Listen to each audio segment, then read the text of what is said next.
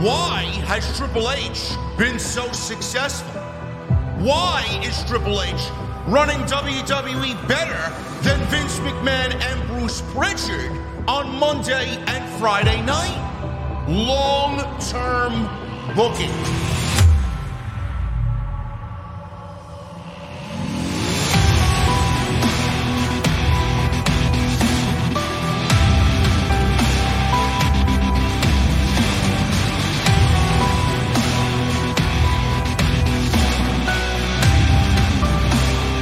What is going on, guys? Thank you so very much for joining me right here on Off the Script. This is a little bit of extra for you on your March 16th, 2023.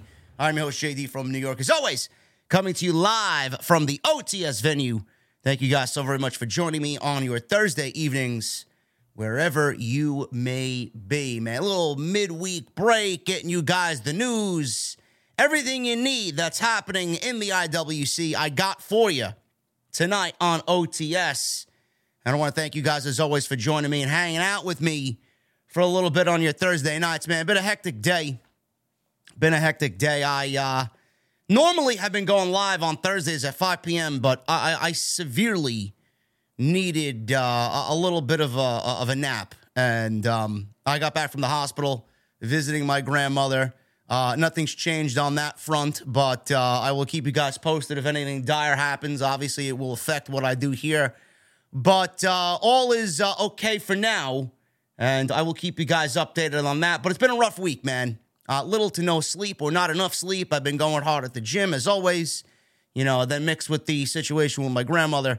So a little bit of everything going on here this week. So I apologize for the 2-hour delay in the show, but the nap was absolutely needed. I feel a little bit better now that I closed my eyes for a couple of hours. But we're going to get into it, man. Please follow me on social media. You guys know the deal. At JD from NY206. That's Twitter, Instagram, TikTok, and Cameo. Thank you for all the love on TikTok. We just surpassed 20,000 followers on TikTok, posting pro wrestling. And I love when people take clips that were uploaded to TikTok about 5 weeks ago and try and make a big deal about it. I mean, bro, it's 5 weeks ago, but thank you for watching the content. I really appreciate you. 20,000 followers on TikTok. I appreciate you guys very much. Twitter's the place to be, as I am on Twitter more than any other social media platform. It, to me, just helps out the show the best way. So make sure you guys go follow me on social. Everything you need is linked down below in the description. Hit that thumbs up. We got over 1,000 people in here. Still people coming on in. Make sure you hit the thumbs up. I'd love if you guys can hit that thumbs up for me. It would really help out the algorithm purposes for the podcast. So make sure you guys go and do that. Super chats are open as always. We'll hang out at the end of the show. And memberships are open. Make sure you guys get them on in. We are very close to the debut of My Mother's Basement. It's coming soon. A whole brand new OTS experience. And we will be doing that WrestleMania weekend. It will be the first night, VIP only. So make sure you guys go and do that and join the channel membership right here on the podcast. And go check out all the other videos that you might have missed on the channel. Jesse and I were live for AEW Dynamite last night. We were live on Monday night for Raw. We were live on Sunday night for episode 468. So go check all that stuff out. And there are YouTube shorts. So go check that stuff out. All on the homepage for you guys. All the content that you could want right here on OTS. We're going to start with some Hall of Fame news, man. The Great Muta is going into the Hall of Fame as announced on the bump by Ric Flair. It's expected that Flair will also induct Muta into the Hall of Fame. I'm sure Flair will make this entire speech about himself, as he usually does, talking about stories of the Four Horsemen and all the things that he found to be most enjoyable. So Ric Flair is inducting the Great Muta into the Hall of Fame. The Great Muta is the alter ego of Muto, who had his retirement match on February 21st against Tetsuya Naito in Japan. Muto first appeared as Muta in 1989 for the NWA before bringing the character to Japan. He had famous matches with various top names, including Sting and Flair. Muta has worked for several promotions, including WCW, All Japan Pro Wrestling, NWA, New Japan Pro Wrestling Noah. He's considered one of the greatest Japanese wrestlers of all time. Never mind that. The Great Muta is one of the most influential wrestlers ever. No matter what, no matter where, no matter what crevice of pro wrestling you guys are watching, somebody's been inspired in some way, shape, or form by the Great Muta. Among the titles he's held during his career, including AJPW's Triple Crown Heavyweight Championship, New Japan's IWGP Heavyweight Championship, and Noah's GHC Heavyweight Championship. And as you guys know, Rey Mysterio was the first announced to be in the 2023 Hall of Fame for WWE. That was announced on Friday SmackDown. Conan will be inducting Rey Mysterio. Hulk Hogan recently also hinted at two other names potentially being honored this year, though nobody knows who they are. The other name that is going around that will be getting an induction this year is Stacy Keibler. So she will be going into the Hall of Fame. Don't really know what her accolades are, nor do I care, but a lot of people feel like she deserves a Hall of Fame ballot or a Hall of Fame induction.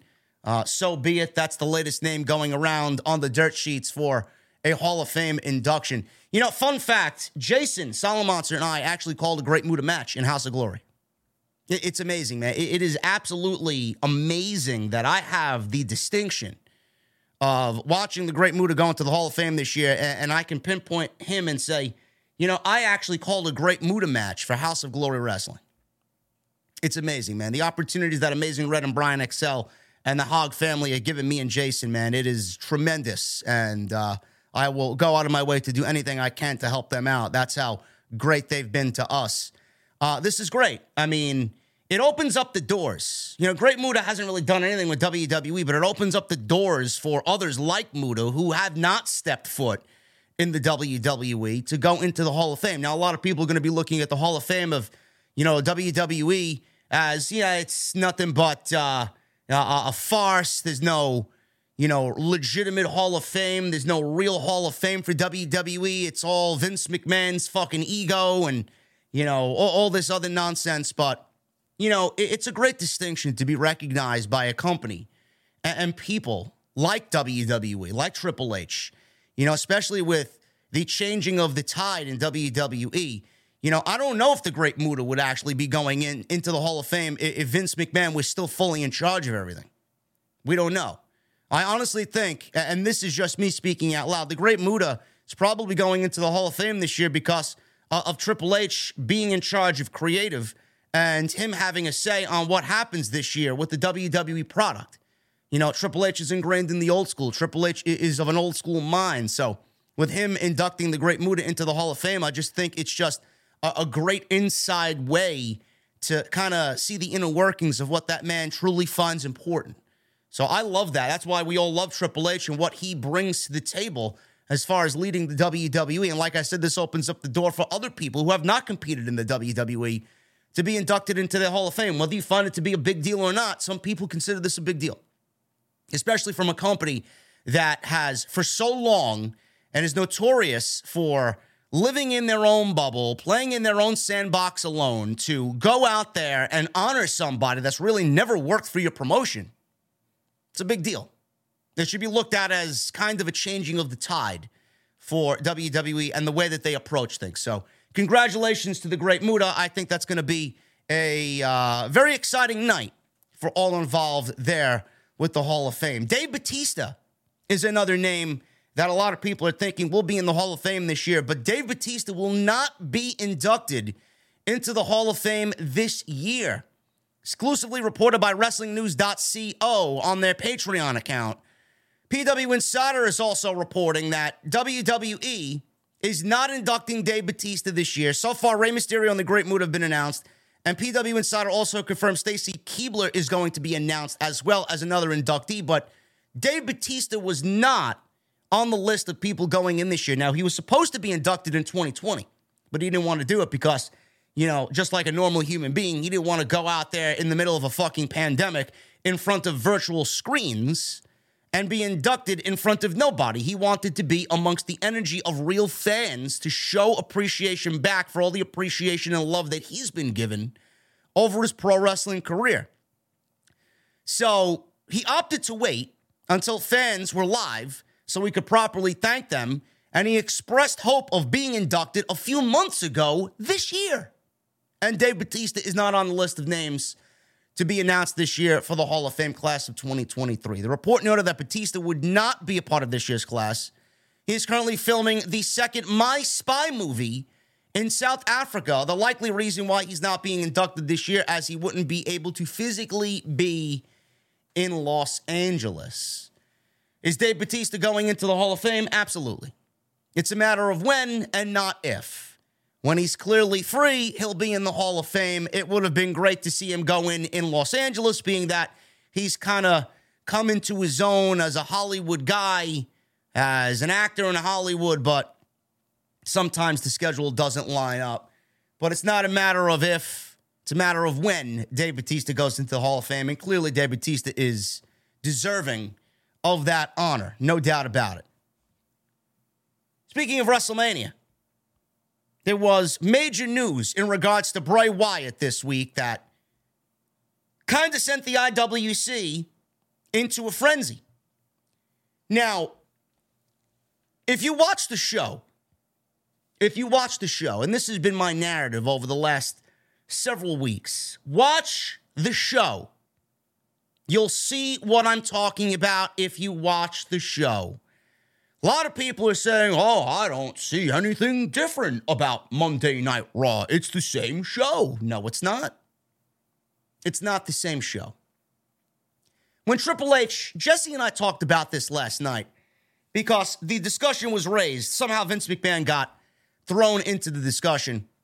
And I didn't prompt Jesse to say anything. Jesse's his own man. Jesse is his own fucking content creator on YouTube. I don't tell him to say shit. He comes on the show. He gives his opinion on my show. We don't agree on everything. And that's the reason why the dynamic is so good. Because there is banter back and forth, and there is topical, logical discussion back and forth. I don't want nobody on my show that's going to agree with everything I say. It's going to be fucking boring. And I'm sure you guys are not stupid. You'll see right through that shit. I don't want that on my show.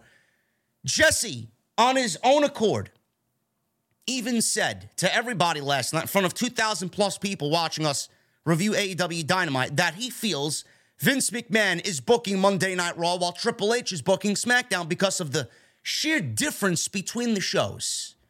And it's not difficult to see what Triple H is in charge of on WrestleMania and what Vince McMahon is in charge of WrestleMania.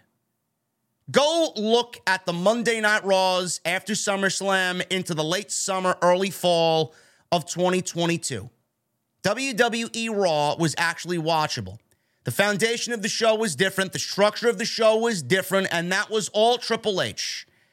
Then we start getting into the late fall, early winter. We start getting closer to the Royal Rumble. Now we're in WrestleMania season, and the show is not the same as it was back in September and October.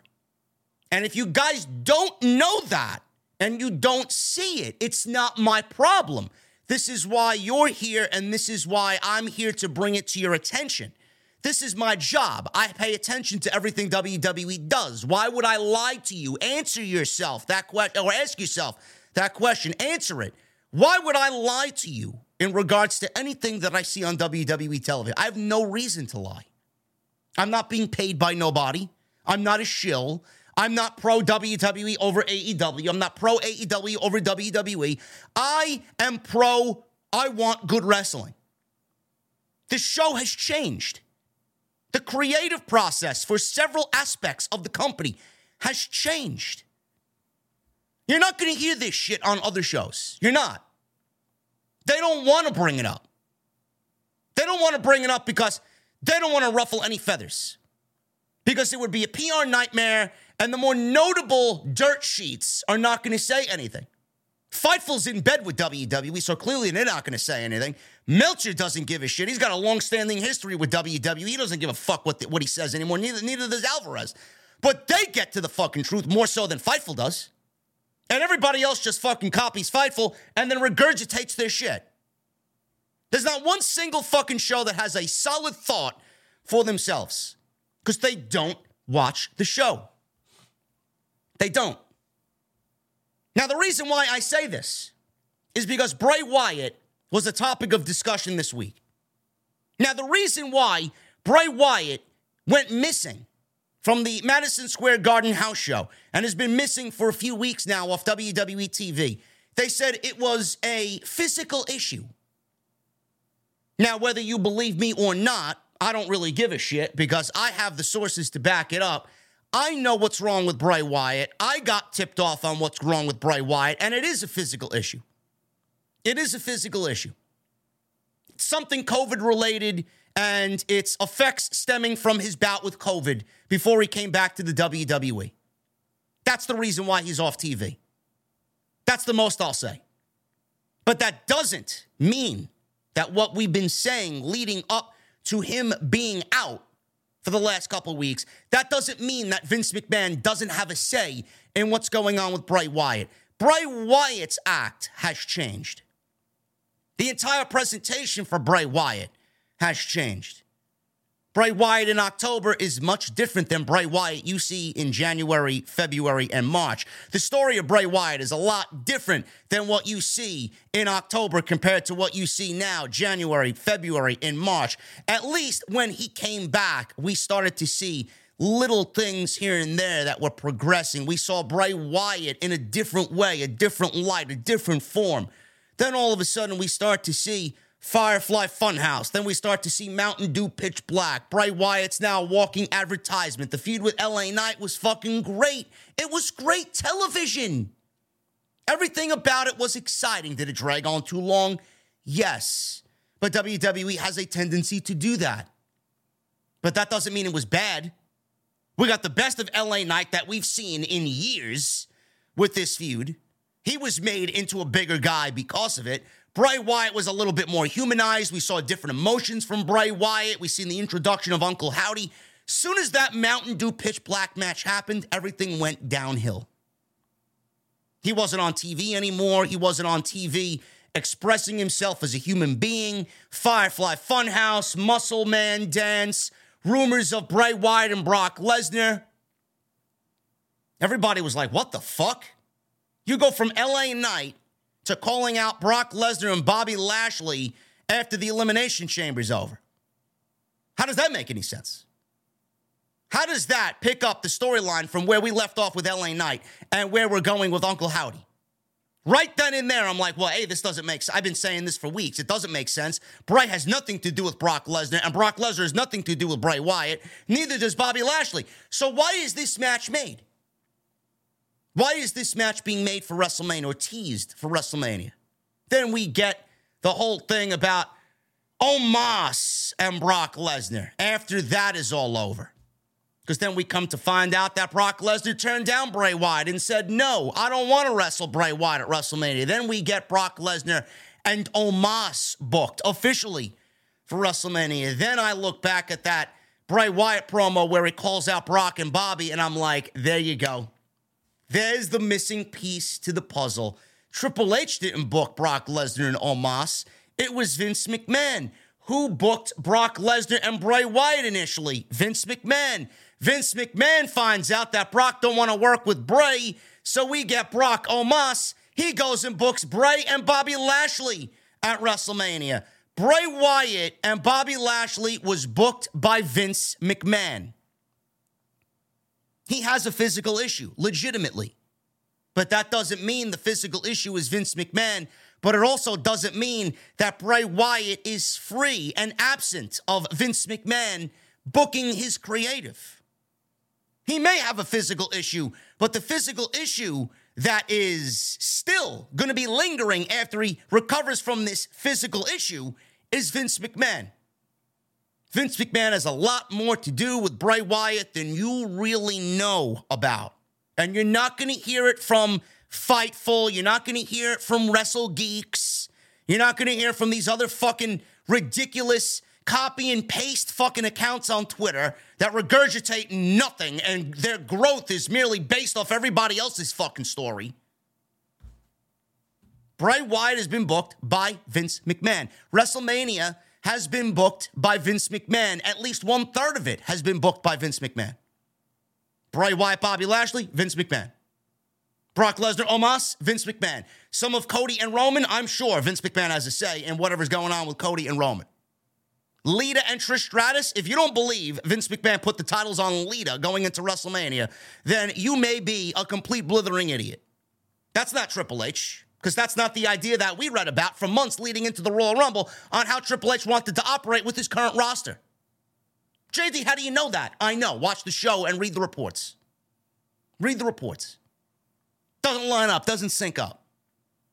Bray Wyatt apparently is still planned to wrestle Bobby Lashley at WrestleMania. Right now, that is still WWE's plan. They plan to move forward with Bobby Lashley and Bray Wyatt at WrestleMania. After the reports regarding Bray Wyatt's status being up in the air and an interesting tweet by Lashley where he noted that he will fight anyone at WrestleMania, there had been speculation that the match may be off the show. Now, Dave Meltzer noted that as of right now, obviously things can change, and Meltzer's not really the most credible guy who gets all of his reports right. But Meltzer says the match is still on, and Wyatt is expected to be back very soon. From what I understand, the match is still on for WrestleMania. He should be back very soon, so we'll see. That's pretty much all I can say. There is something to it, but I'm not at liberty to discuss it. As far as I know, everything I've been told is that it's not a creative issue or anything like that. Bray Wyatt's out because of a physical issue stemming from COVID-19. But the physical issue, when he's finished with this physical issue and gets back to TV, there is still an issue. There is still a physical issue in the name of Vince McMahon because Vince McMahon is still booking Bray Wyatt. As documented by what we've seen coming out of the Royal Rumble. Nothing makes sense. There is no fucking way you could sit there and tell me that when Bray Wyatt got back in October, that the fucking climax of his story ending at WrestleMania to begin a brand new fucking Wyatt universe ends with Bobby Lashley. The match was made 3 weeks ago by the hands of Vince McMahon. When you understand that and you come to accept that, then we can move on from the topic. But some people still don't grasp what is going on here. And this is why I'm so vehemently against Vince McMahon being back, because this should not be happening in WWE. This. Once you understand why it's wrong, then we'll move on. Triple H. Triple H loves Gunther. Loves Gunther. Everybody loves Gunther. If you don't, get with the fucking program. Triple H does not think Gunther is ready for a WrestleMania match with Brock Lesnar yet. Now, I know you read that topic, you read that headline, and you read the article, and you don't understand why Triple H would possibly say something like that. You read that title, and you see that title in the dirt sheet, and you're probably thinking, well, Triple H doesn't feel like he's ready. Does that mean he doesn't feel like Gunther's going to be a top guy? Comes off in some sort of demeaning way, a negative way that Triple H may be feeling about Gunther. That's not what I read from that. Why would you believe that? Why would you believe Triple H doesn't feel Gunther is ready? Of course he thinks he's ready. But there are things that need to happen before we get Gunther to the final boss phase. Right now, Gunther is in a video game. I'd probably say Gunther is at the middle of the game, somewhere between medium and hard difficulty. You got to get Gunther to a point where he is legitimately fucking sitting in that final stage as the final boss of the video game that you're playing. We're not there yet. We're not there yet. Whether you want to believe it or not, we're not there yet. Holding the Intercontinental title for 300 days is a great start. But that's not going to make Gunther the final boss of anybody yet. Triple H doesn't feel like he's ready for a match with Brock Lesnar yet. Now, back in November, the plan was for Gunther to go one-on-one with Brock Lesnar at WrestleMania. It wasn't the plan. It was an idea.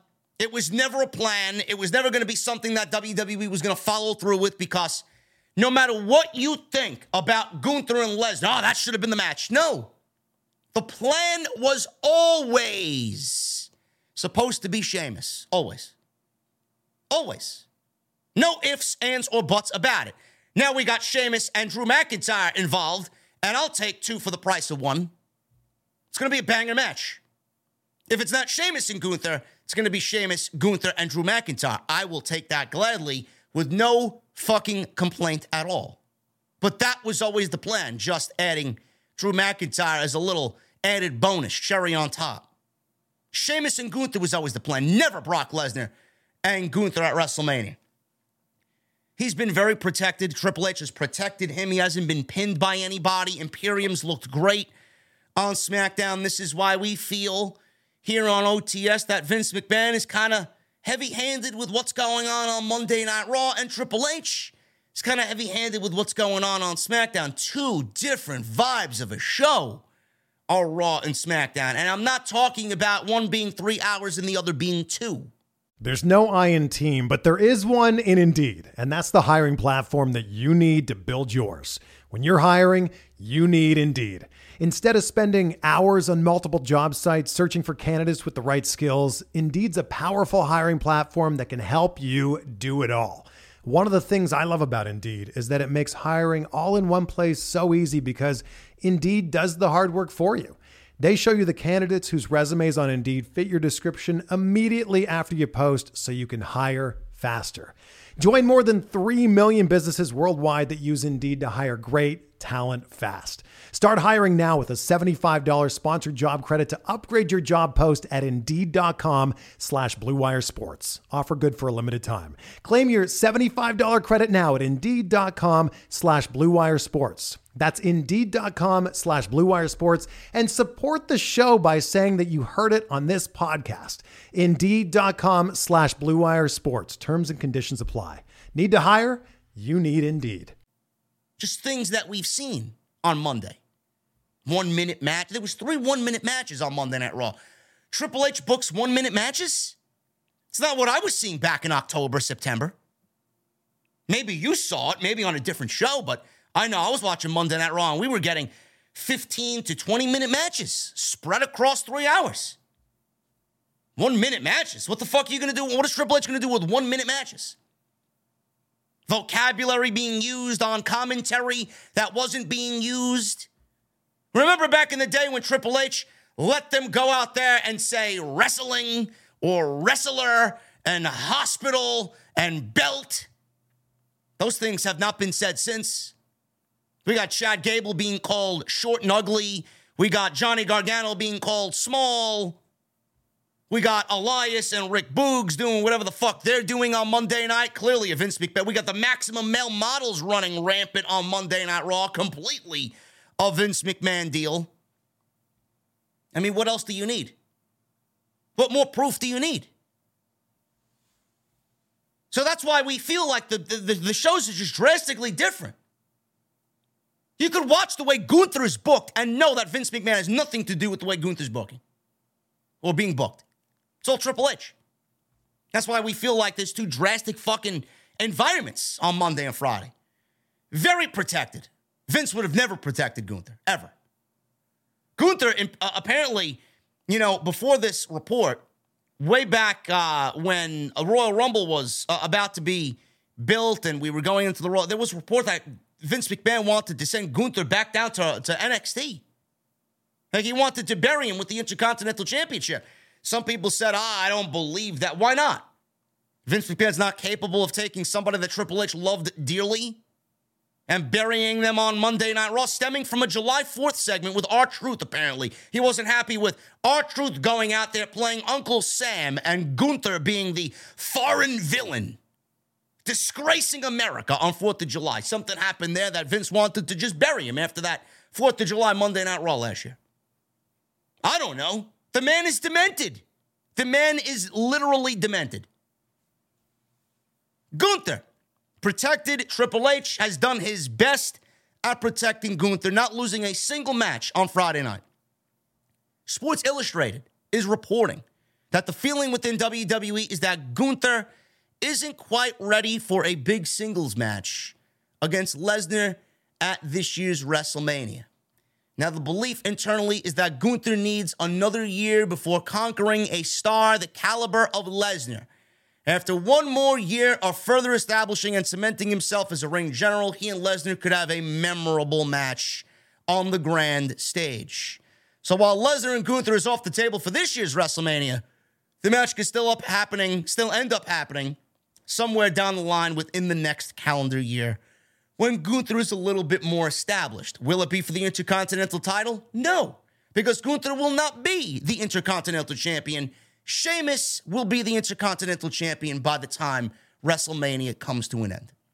Now, while he may not see Gunther on Brock's level right now, the feeling amongst many is that Triple H is a huge fan of what Gunther is doing.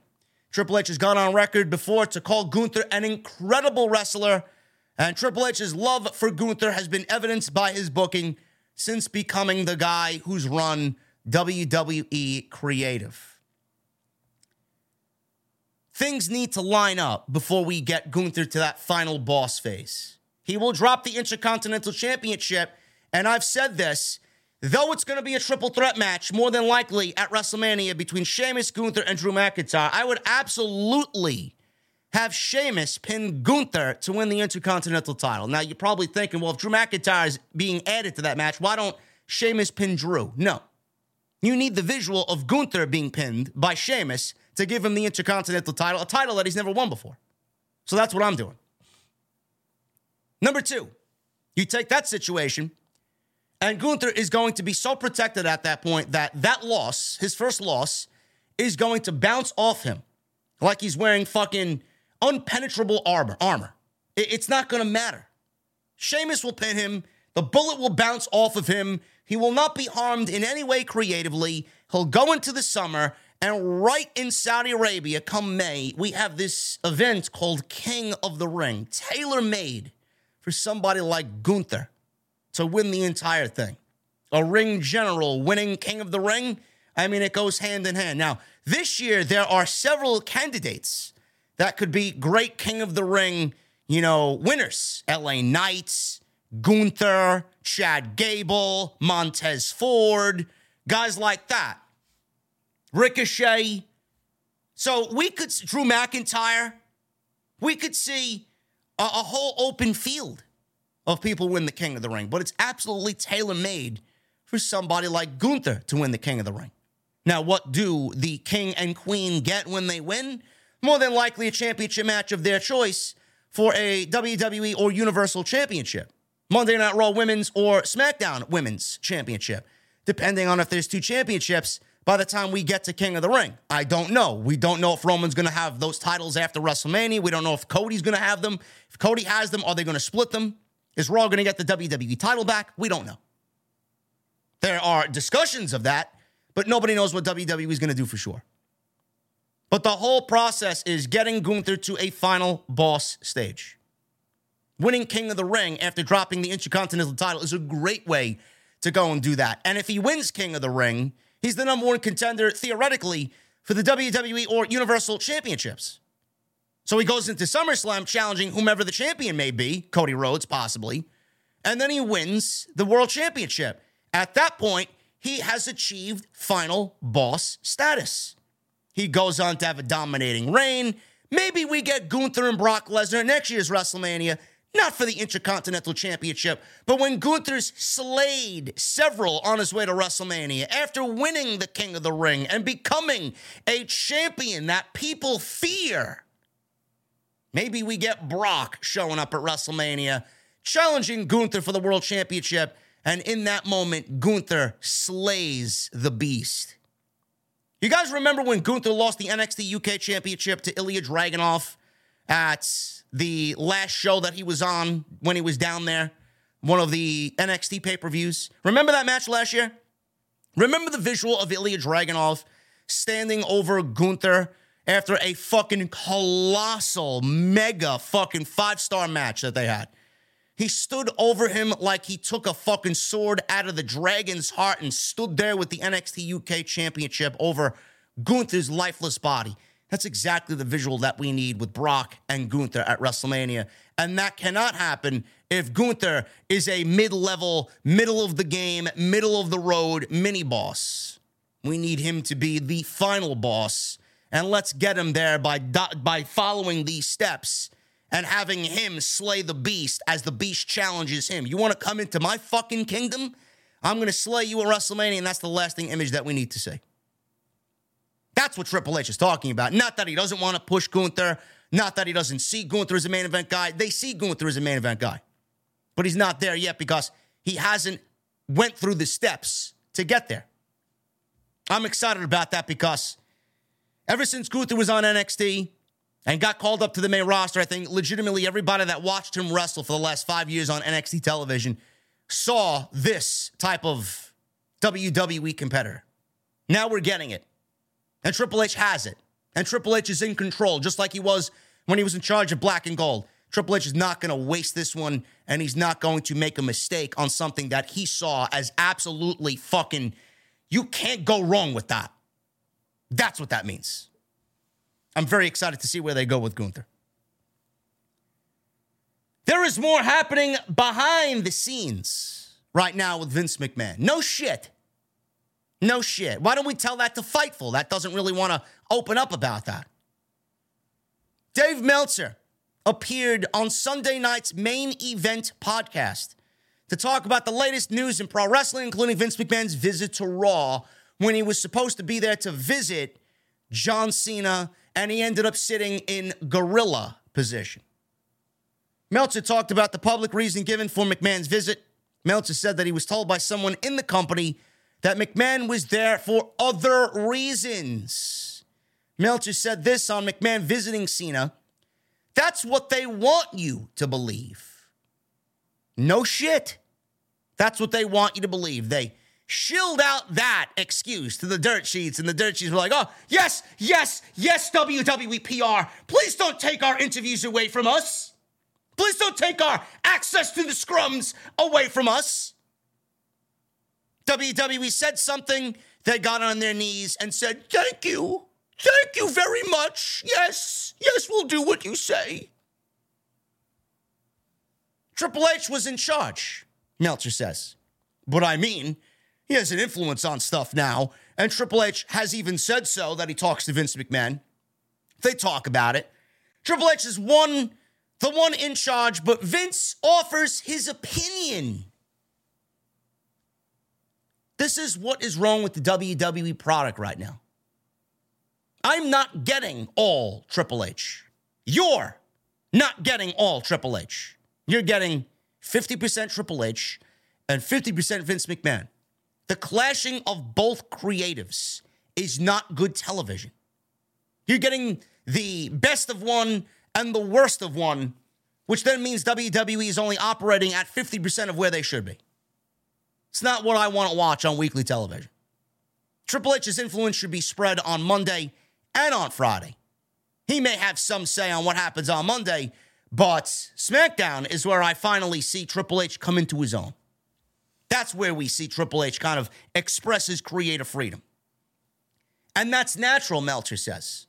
I talked to somebody there, and about, like that night, it was just like, that's what they want you to believe with Vince McMahon being there visiting John Cena. But, Levesque is the one in charge, and he's the one giving all the orders and everything like that. But Vince was there, and whatever that means long run, who knows? We'll see.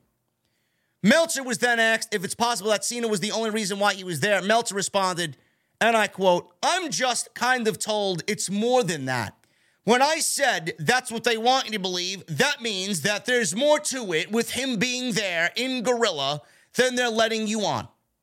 There's been a lot of speculation that some of the changes in recent weeks to WrestleMania have happened because of Vince, and many have pointed to the Omos and Brock Lesnar match as something that has Vince's fingerprints. Not just that. Bray Wyatt, Bobby Lashley, some of the Cody Rhodes stuff, Lita and Trish Stratus being on the show. That is all Vince McMahon.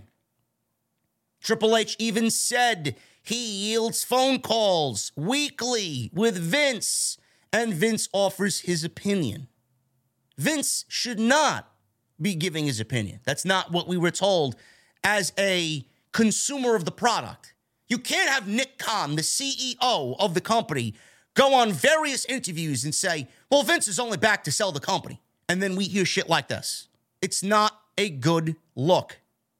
If Vince is back to sell the company, he should have nothing to do with creative. But Nick Khan is on these shows saying that, and then we hear Vince is backstage sitting with the headset on in gorilla. And then you line all this other shit up. Well, that's not a Triple H thing. I can't really see Triple H doing that. Well, this feels different from what we saw in September. What the fuck is going on here? What do you think? People are stupid? I'm not stupid. I watch the show more intently than you do.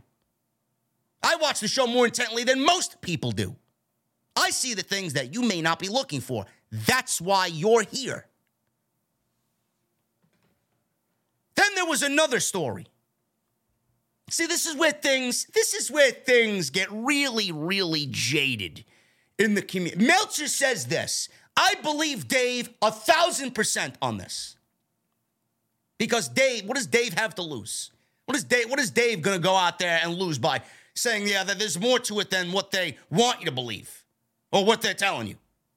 Then we get Sports Illustrated, another paid WWE source. Sports Illustrated, like they're gonna lie to you, right? They're gonna take the WWE thing and take the WWE excuse and then fucking not say what WWE wants them to say. Sports Illustrated is gonna go out there and shill you whatever WWE wants them to shill. That's the type of publication that they are. So the story about John Cena being backstage in Boston, there was a consensus that there might have been more to that than what WWE wanted you to believe. A new report coming in from Sports Illustrated has provided the following. Justin Barrasso wrote via Sports Illustrated that he spoke with multiple people who were backstage who said McMahon purposely stayed out of the way. I can guarantee you that the people Justin Barrasso had access to are a lot different than the people Dave Meltzer spoke to. The people that Dave Meltzer spoke to, those are the people lower on the totem pole that are going to tell Dave exactly what's going on. The people that Justin Barrasso spoke to, they'll be a little bit more higher up in the totem pole because WWE is never going to fucking give Dave Meltzer in a dirt sheet the legit truth. Justin Barrasso and the people that Justin Barrasso spoke to are going to be a little bit more higher on the totem pole, which that means the more higher on the totem pole that it is, the more bullshit that you're going to be fed. It's just the nature of the beast. I don't believe a fucking word out of this story. Purposely stayed out of the way. That's why we got 4 one-minute matches, and we got Johnny Gargano being called small, and we got Chad Gable being called short and ugly. He purposely stayed out of the way. Sure thing. Dave Meltzer reported that McMahon was in Gorilla all night, which is something that Sports Illustrated sources backed up. But McMahon reportedly sat front and center in the middle of Paul Levesque and Bruce Pritchard. So we got Bruce on one side, which I'm sure he was happier than pig and shit. I love you. You know, Bruce is happy than anybody. He's happier than anybody that Vince McMahon's sitting there. He's like, things are back to normal. And we got Triple H. So, despite this, it was said that he was not wearing a headset. But we were told that he was wearing a headset and sitting in Gorilla. He was not wearing a headset, and he actually just spent most of the night on his cell phone. Sure thing. Who is Vince McMahon talking to on his cell phone that he can't talk to when he leaves the building or at the hotel room or in his fucking condo in Stamford or in the limousine on the way home? Who's he talking to? When wrestlers came to Gorilla for advice from management, specifically Triple H, it was said that McMahon hardly even raised his head and never offered any insight. Sure thing, man. Man of many words. A man that weasels himself in and out of situations. Now you want me to believe Vince McMahon's got nothing to say, and he hardly raised his head. This is the guy that sat at home for 6 months and contemplated every single hour of every single day on how he could get back in there, blew up the board of directors, changed bylaws, fired board of directors, hired Michelle Wilson and George Barrios back, told the stockholders and the shareholders you don't fucking need them anymore, unanimously voted him to stay away, only for them to unanimously vote him to come back. And you mean you want me to believe that Vince, offered zero insight and didn't pick up his head at all in Gorilla, and he stayed there like this in Gorilla on his fucking phone. Give me a fucking break on this garbage.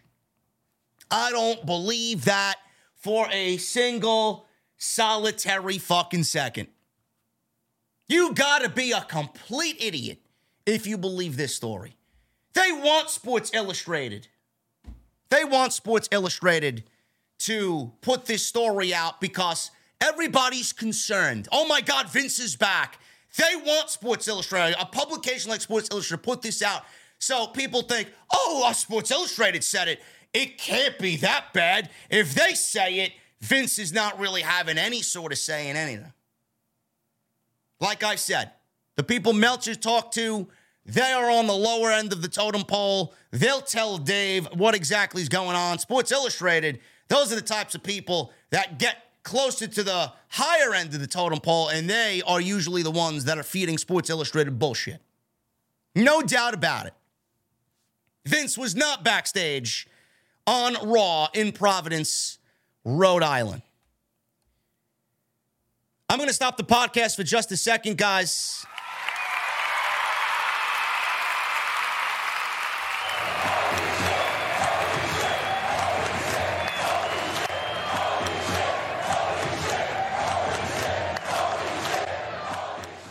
Raging Girl Gamer with a $500 super chat tonight on OTS. Oh my goodness, man.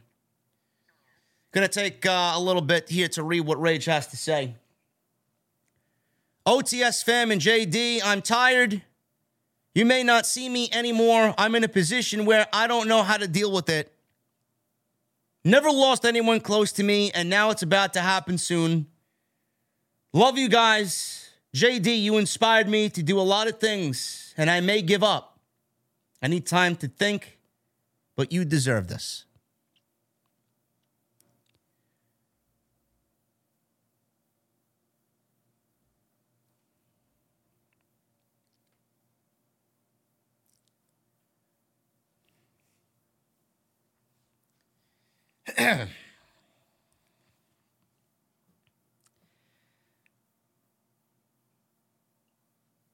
Give me a second, guys.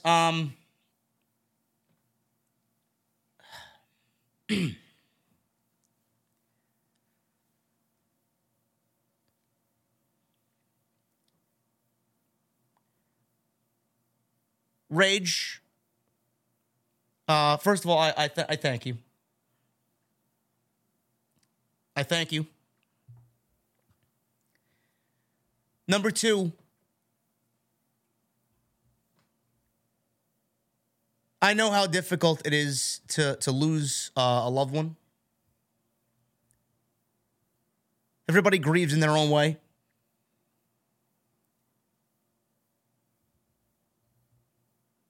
But the one thing that I suggest that you do is surround yourself with loved ones in this moment, because if you don't do that, things are going to be a lot worse for you. You're going to feel that sadness, you're going to feel that depression. The one thing that I truly urge you to do is to not give up on everything you've built with your YouTube channel. The one thing I urge you to do is not give up on being here. I never ask for anybody to donate to the show. Ever. I don't give a shit. You guys do it because you want to.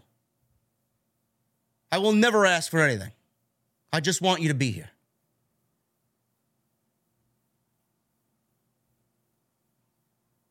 You need to be here.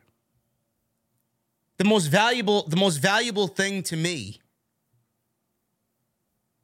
is if you're in the chat. I don't care. Everything else is unimportant to me. I know you're about to lose your mom. And I trust me, fuck cancer. Fuck it.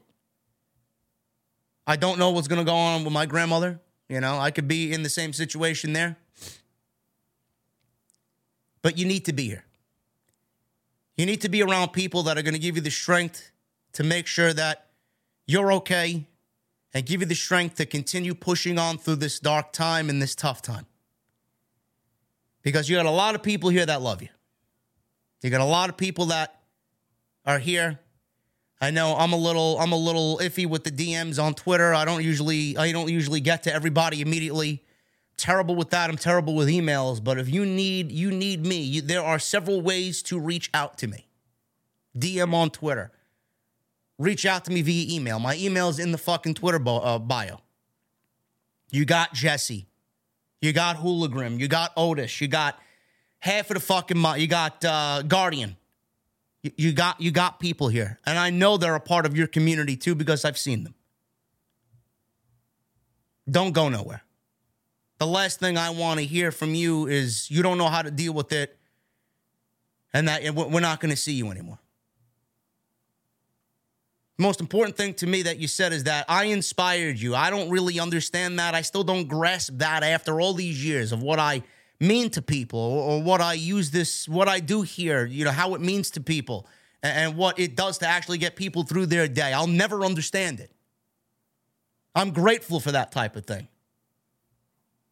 You say that I deserve the super chat. You deserve to be here because you deserve the love and support from this community that we've built up together.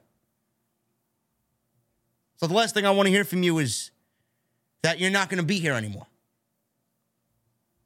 There's one thing I ask you to do. It's not to go anywhere. Hooligram's already telling you in the chat that he's going to text you. We love your rage. We appreciate you. And I could never thank you for the years of support that you've given the show. Everything's going to be all right. It's going to suck. I'm not going to tell you it's not. It's going to suck. This is shit that we have to go through as human beings. I'm already fearing the worst with my own situation. I got a cat that's got kidney disease that sleeps right next to me every show. Who knows how long she's going to last? I'll be fucking a puddle of fucking tears when this happens. We're going to have to deal with it. We deal with it in our own ways. I'm going to be inconsolable for weeks.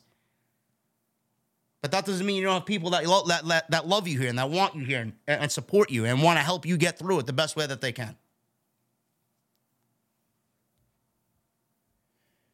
If you guys are listening to this on YouTube live now, if you guys are listening to it on Apple or Spotify and you're a little annoyed by the break in the news and the whole flow of the show, I apologize, but when you get a $500 super chat that kind of just emits that type of emotion, man, you know, you got to just put a pause to everything that's going on right now. I appreciate your rage. Thank you. I mean, just make sure that you're here. There's one thing I ask. Just make sure that you're here. We ain't going anywhere. You know where to find us. So like I said, Sports Illustrated is the type of publication that's going to fit right into WWE's agenda and their narrative and push out exactly what WWE wants. It's just like I said, the nature of the beast. WWE knows how to get their narrative out there, man. And they got people that will do anything that they ask. And it happens with certain journalists in the community, too. Just the way it is. LA Knight. Let's shift gears to LA Knight. LA Knight, one of the best things about WWE television. I've been asking for more LA Knight. It looks like we are going to get more LA Knight. There's been a lot of talk about LA Knight as of late. He showed up on Monday Night Raw and basically made a case for himself that he wants a WrestleMania moment because you can't have a WrestleMania in Los Angeles without LA Knight. So Cody Rhodes challenged LA Knight on Monday Night Raw. A very good TV match. I'd like to see a little bit more of them in the future. And sources are now reporting that people in positions of power in WWE are very happy with his work and are very happy with the crowd reactions he's getting at the live events. Knight was one of the names brought back by several months ago by Triple H. So he was brought back, and they immediately, when Triple H took over, changed him back to LA Knight. Vince had him operating under the name of Max Dupree, leading the Maximum Male Models. That was a dead gimmick. LA Knight knew it was going nowhere, and it was ridiculous. It was ridiculous. They had this thing that they needed to take people from NXT and change their names because it wasn't a Vince McMahon and Bruce Pritchard creation. So Triple H, loves LA Knight, brought back by Triple H, and the belief amongst those that are reporting this is that Triple H wants to do more with LA Knight after WrestleMania. Now, nobody knows if this means he's going to be in line for a title match or a title program, but it's worth noting that after the Cody Rhodes match, clearly they got big plans for him, and with the King of the Ring coming up, people are already speculating that he could be potentially the winner of the King of the Ring. Money in the Bank is going to be at the O2 in the UK. People are already speculating that is a heel shtick. That is a heel gimmick, and he would be perfect for that as well. Mr. Money in the Bank, LA Knight. I mean, we could be looking at Gunther winning the King of the Ring and LA Knight winning Money in the Bank, man. A 1-2 combo that I think is unbelievable for WWE on the heel side of things. Bigger push for LA Knight, man. I'm all for it. You see the crowd reactions that he gets? Do you see the crowd reactions that this man gets? I mean, people are chanting in unison when he does, yeah. It's a great thing to see. And he's gotten over on his own.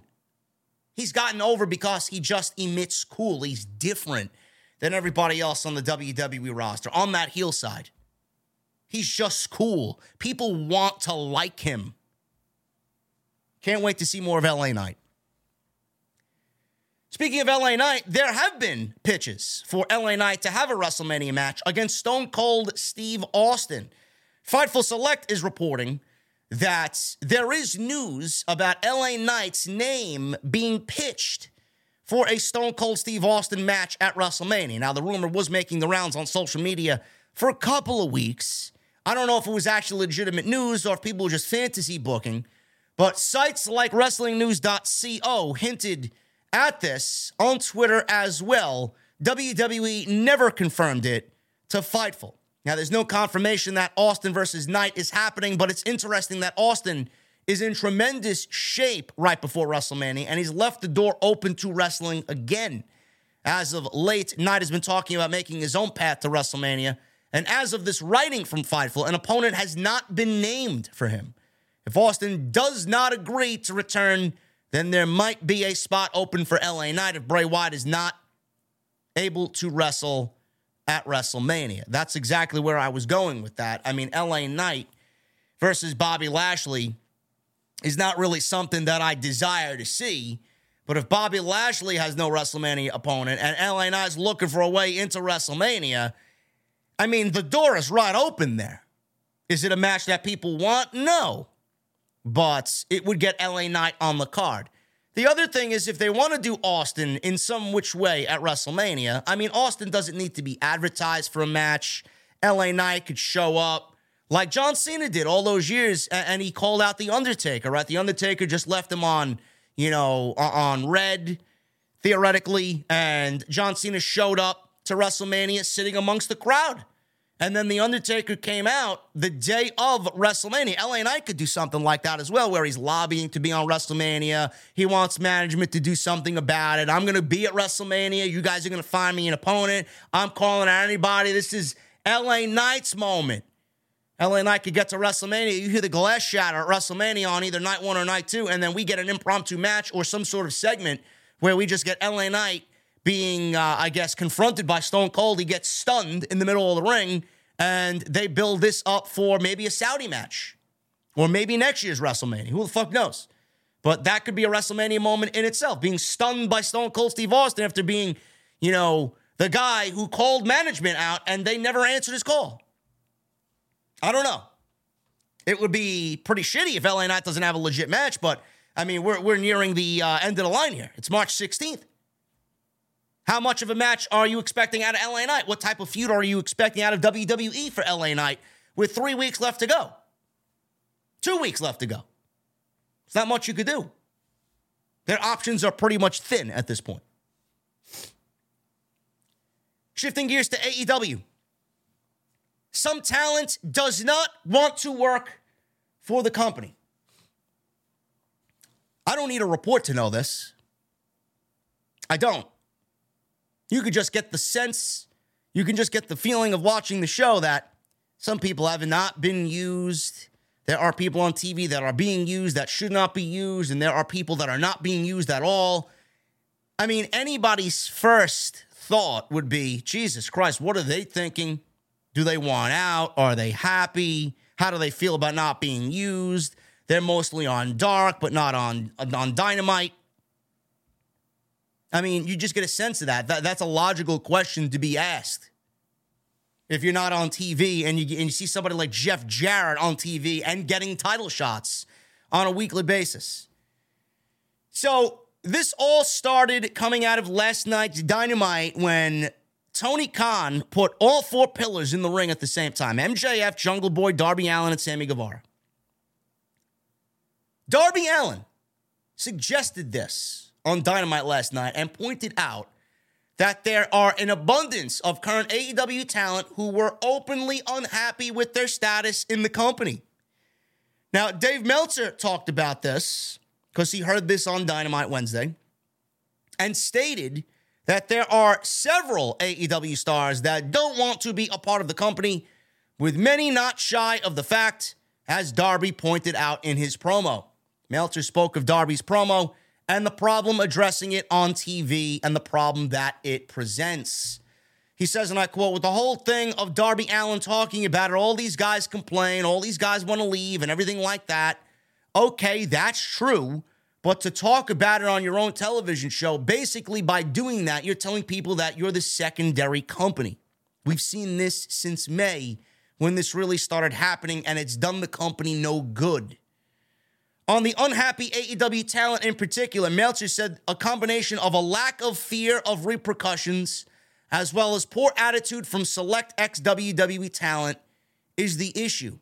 One of the weakness with AEW, 2 things. Number 1 is that so much of the talent complains publicly, which makes the company look real bad because there's no fear.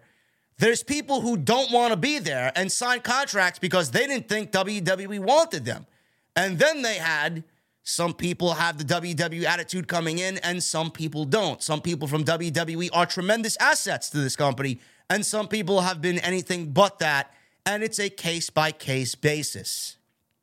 There are several AEW stars who have reportedly wanted to leave the company in recent months to potentially go back and work for Triple H and WWE, with names rumored including Malachi Black and Andrade El Idolo. Malachi is a trios champion with the House of Black right now, and Andrade, seemingly, if you follow him on social media, has been training for a comeback, whether that's for AEW or elsewhere.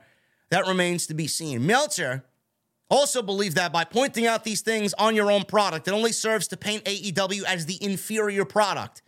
He says, the fan base has gotten softer.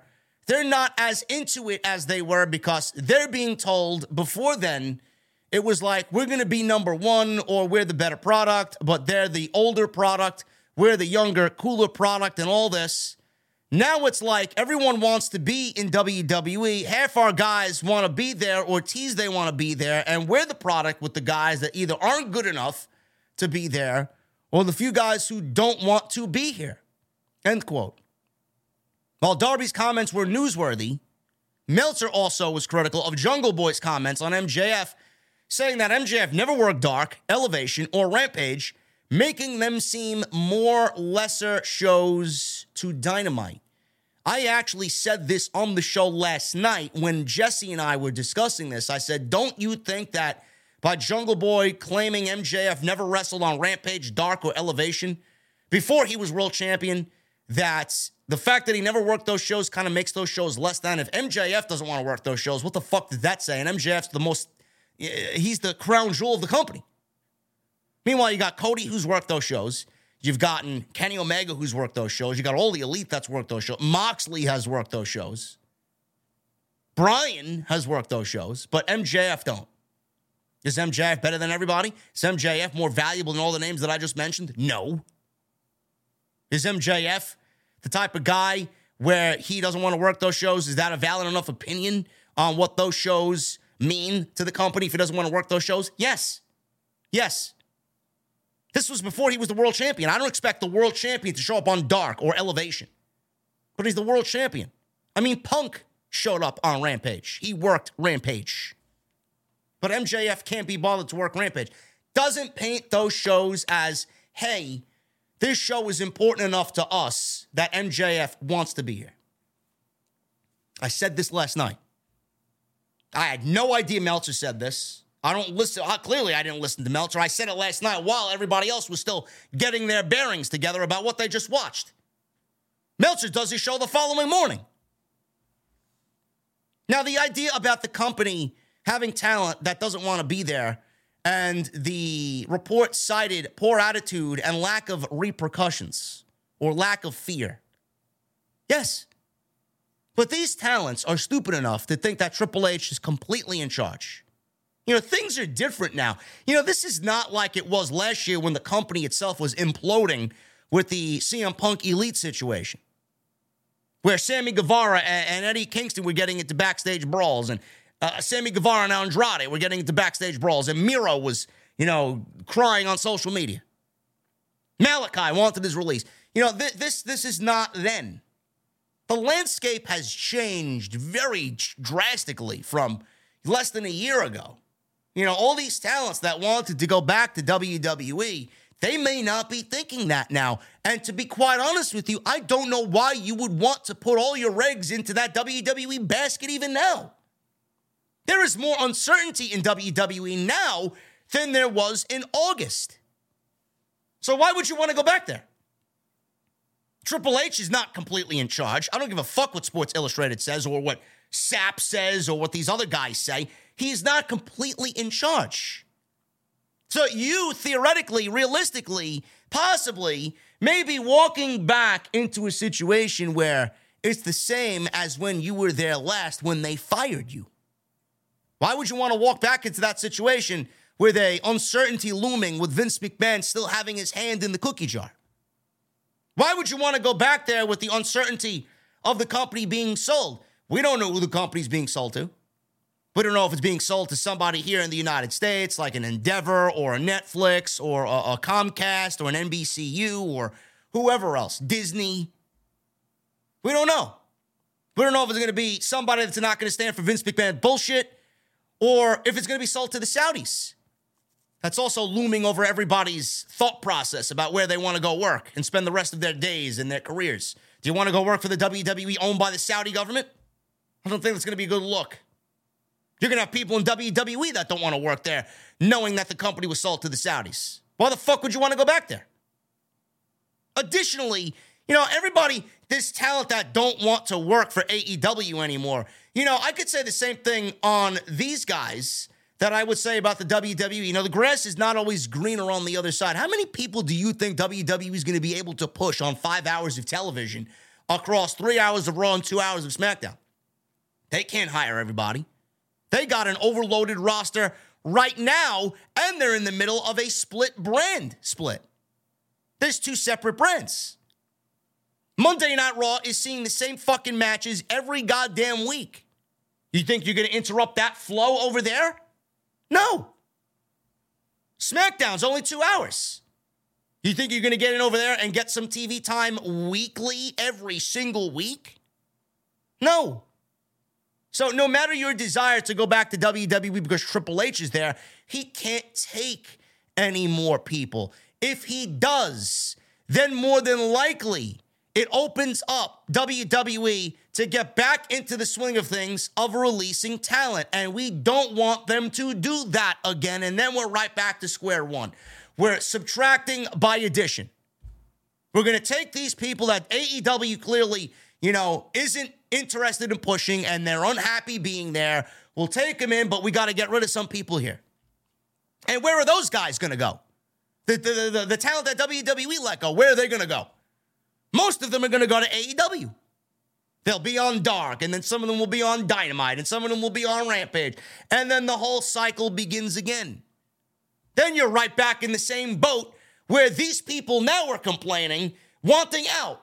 You'll be the fucking ones complaining. Why ain't I getting enough TV time? Well, they just fired you over there and you opted to come over here because it was your only option. AEW right now is people's only option. WWE has their own problems. A lack of leadership has always been a problem here. Always. Tony Khan, has he gotten better? I don't know. He's done things that have been, yes, thumbs up. Finally, he's acted like a leader. But has he done things long-term to really make me say, Tony Khan, I get is a great boss. I feel like he's a great boss.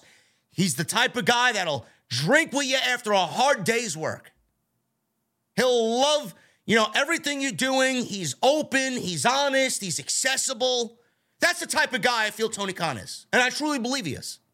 But is he a leader? Is he a leader like Triple H? Not to diminish anything that Tony Khan has done, but he's not the type of guy that Triple H is leading his company. Triple H is grade A professional. Tony Khan, little rough around the edges when dealing with the media and dealing with PR. He says things that Triple H never in 1,000 years would say. Is he a leader? No. Tony Khan is more of a brother, a friend, than he is a boss. That's where the lack of fear comes from. These people can go on social media, and these people can cry on social media and say, I don't want to be here. What's going on? I want out. Yada, yada, yada, blah, blah, blah. What's going to happen? Is Tony Khan going to say something to them? No. He lets them do whatever they want. They don't have a grasp on that type of thing. Tony Khan will react the way Tony Khan does, petty. Miro said something. Lana said something. CJ, his wife, said something about going back to WWE. Since then, have we seen Miro on Dynamite? No. Tony Khan can be a petty bitch when he wants to. I still feel Miro is being punished for what his wife said about them maybe going back to WWE when all is said and done. Why would Tony Khan want to invest in somebody like that and make them a company guy when their first inkling is, yeah, I'm just going to work here and then go back to Triple H? He's not going to do that. So yes, he's going to act that way. He'll fucking bury you quietly. That's why they don't want to be there. Maybe you should shut the fuck up. Maybe you should speak to Tony one-on-one. Maybe you'd have a better line to get on TV if you talk to him directly instead of crying about why you're not on TV on social media. But yes, some of these people fear that they can say, or don't fear rather, they have no fear where they can go out on social media because if they don't get on TV, they're being paid, right? They got guaranteed money coming to them. I'll sit my contract out and then I'll go back over there. Or if they say something and they don't want to be there, they'll say it in hopes of getting fired or released and then go back over there. But Tony is just burying them quietly. They have no value. It's the WWE method. Take them off TV, let them set out their contract, their name value diminishes, nobody gives a shit about them, hasn't heard from them in months. We'll release them or let their contract run out, and then what are they worth? What are they worth to us? We're in control. Tony Khan's in control. What is Miro worth now? 0. Who gives a shit? There needs to be more of a leadership in AEW. Jericho has leveled up. Moxley's leveled up. Bryan's leveled up. There needs to be leadership there, but they're not running the company. Tony Khan's the boss. Tony Khan makes the final decisions. There are legitimate concerns about Roxanne Perez, former NXT Women's Champion. She's no longer the Women's Champion. Vacated the belt as of Tuesday via Shawn Michaels on Twitter. On March 7th, she wrestled Meiko Satomura, and after the match, Roxanne Perez collapsed after the match and was taken away in an ambulance. The collapse and ambulance angle was a storyline, but it sounds like there might be a legitimate reason for Perez being written off the show, and that was the cover-up for it. Meltzer said this in regards to Roxanne Perez. The reason it's so vague is because the actual situation really is so vague. They actually don't know what exactly is going on. So until they do, they kind of have to go in there, well, we don't know if she's stripped of the title. Just a bunch of things going on.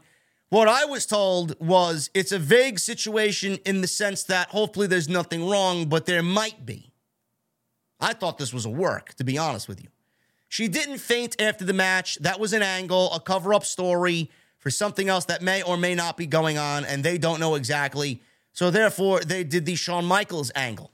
I don't know what it is. I was just told that it's a cover-up story for something, and they don't know exactly what it is. So therefore, it's a vague story because the actual situation is vague. Gotta love Dave Meltzer's quotes, huh? There had quite clearly been building to Roxanne Perez defending the title in a singles match against Tiffany Stratton at Stand and Deliver as of last week prior to this angle. So the plans obviously have changed. And now there is a ladder match to crown a new women's champion at the pay-per-view Stand and Deliver. Right now, Zoe Stark and Gigi Dolan have qualified for this ladder match. And nobody knows how many other people will be joining them at Stand and Deliver. Listen, man, nobody knows. People are going to be speculating, of course, just like they do everything else. Is it a legitimate injury that she suffered in the match? Is it a legitimate injury she had coming into the match? Is it something mental? Mental health is a big, big deal nowadays. Is it something at the young age that they kind of put on her? Again, I don't want to speculate, but, if I'm 21 years old, I would probably be feeling fucking overwhelmed as fuck.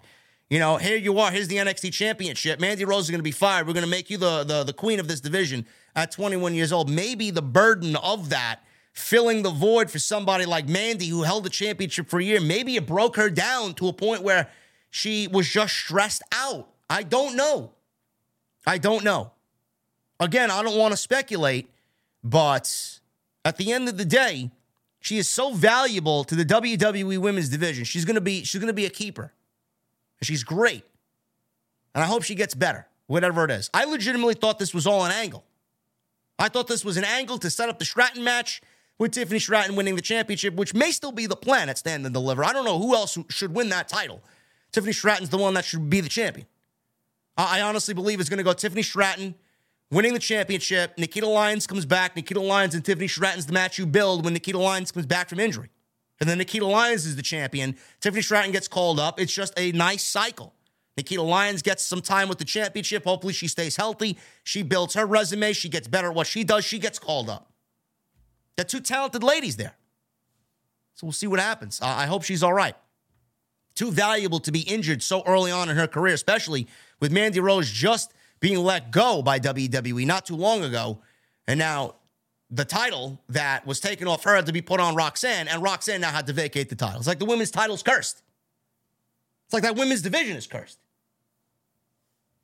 Dragon Lee. We saw him on NXT a couple of weeks ago. I said Dragon Lee versus Wesley for the North American Championship would be something that we should see at Stand and Deliver. Clearly, that's not the direction of where it's going to go.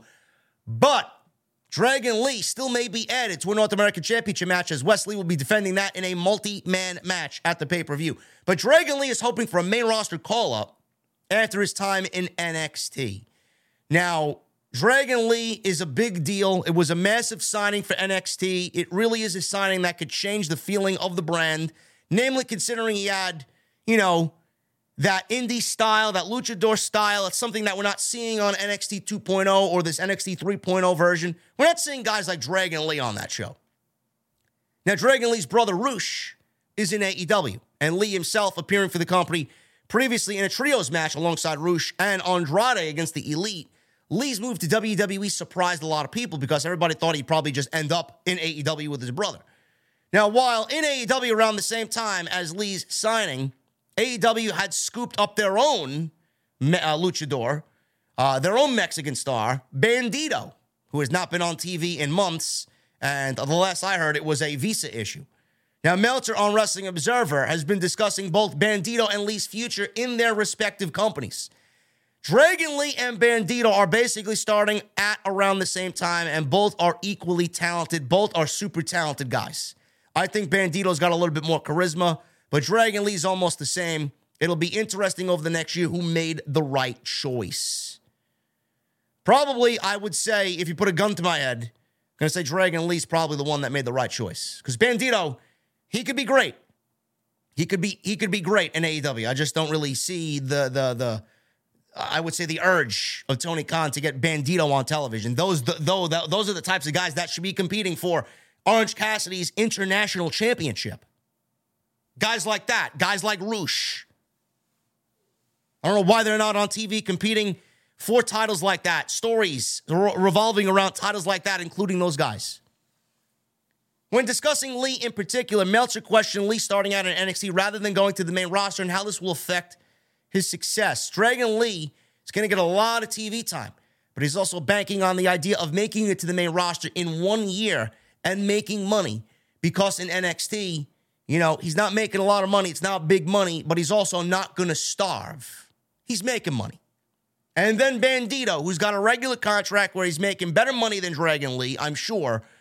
But is he going to be used in a meaningful fashion over the next year? Well, if he started out the way he did, probably not.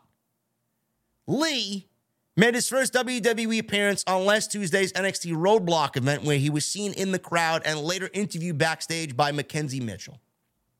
I actually didn't see the Mackenzie Mitchell interview, but I saw him on the show as I watched the show and I reviewed the show, and I did that last week.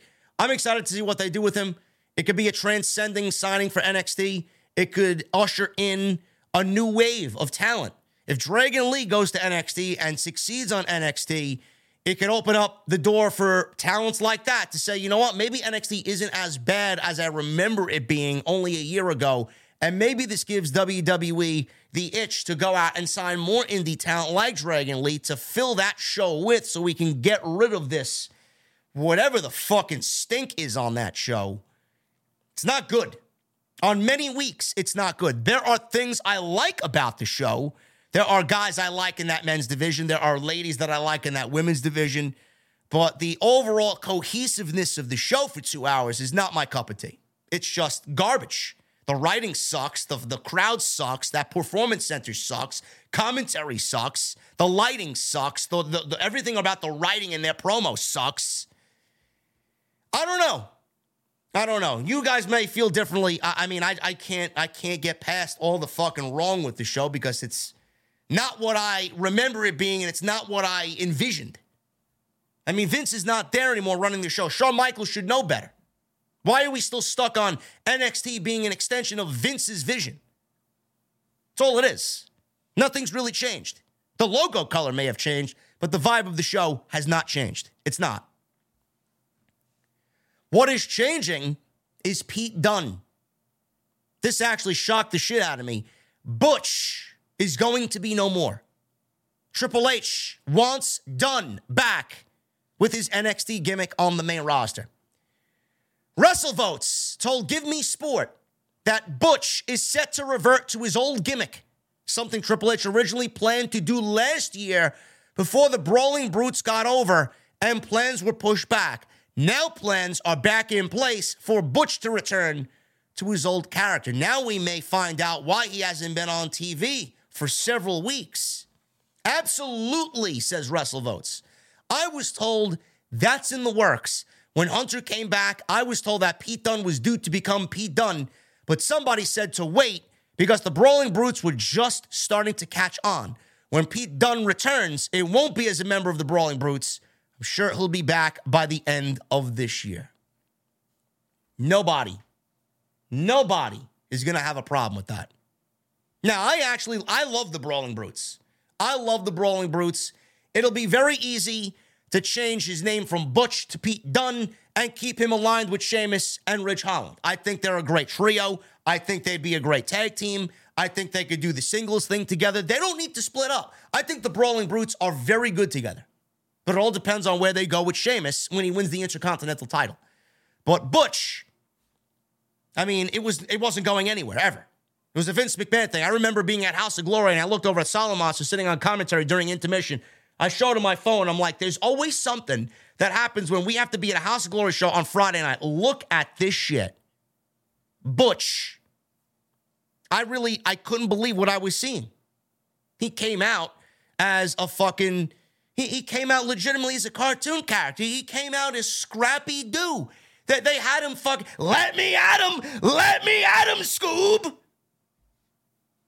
Reggie. Ridiculous. Ridiculous. Pete Dunne is best for business. Plus, I don't know what Triple H is thinking. He may be thinking long term. You guys know the fucking absolute wars that they had together on NXT. Can you imagine when Gunther gets to final boss status? Can you imagine Pete Dunne versus Gunther again on the main roster, reliving some NXT TakeOver classics on pay-per-view? I mean, just take my money. Just take my money. Best for business, no doubt about it. John Cena. Shifting gears here, man. We're wrapping up. We got a couple more stories, and then we'll get into the Super Chats. John Cena. Apparently, there is a John Cena match that was nixed off of the WrestleMania card in favor of Cena Theory. Now is back on for SummerSlam. This is being reported by WrestlingNews.co. WWE planned to do Cena versus Logan Paul at WrestleMania, but plans changed. Paul had publicly expressed interest in doing the match with John Cena and even talked to Triple H about it after Crown Jewel following his match with Roman Reigns and after Cena acknowledged his performance on social media in that very match. Instead, Cena is slated to wrestle Theory while Logan Paul takes on Seth Rollins. I honestly think this is the right direction for all four guys going into WrestleMania. Now, while giving an interview to WrestleVotes, Give Me Sport is reporting via WrestleVotes that the match is still on the table to happen at SummerSlam. Logan loved the idea, and Cena was totally down with it. They'd have to make, obviously the match happen at SummerSlam, being that it can't happen at WrestleMania, and they'd have mega money, and it's just a matter of when. They want to tell a good story because they're megastars, so there's got to be a reason. The match is very much on the table at SummerSlam. All parties involved want to do it. Sign me up. Sign me up. But like I always say about what Triple H does, if he's going to do something like that at SummerSlam, there better be a reason why it needs to happen. Now, Seth Rollins and Logan Paul, the story is very simple. It doesn't need to be overly complicated. The story is fine for them going into WrestleMania. Seth Rollins doesn't look, at Logan Paul as somebody that deserves to be there. You're stealing, somebody else's spot at WrestleMania, and you don't really give a shit about this industry anyway. You're just there for you. I don't want you in my business. I don't want you in my company. I don't want you in our industry. You're not the type of person that I look at who loves this business. Simple. Simple. Just build off that. What Cena and Logan Paul are going to have, that remains to be seen. But I'm all for it. As long as there's a story there, I'm all for it. Listen, it was one of the matches that I had pitched for WrestleMania. Cena Edge, Cena Theory, Cena versus Gunther, Cena versus Logan Paul. There were a ton of opponents for John Cena. It depended on where WWE wanted to go. But the match, nixed for WrestleMania, on the table for SummerSlam, sign me up. I think it's a mega money match and something that's going to be incredibly big for WWE as far as spotlight, PR, and just that mainstream publicity. Nikki and Brie Bella changed their name, no longer using the Bella name owned by WWE.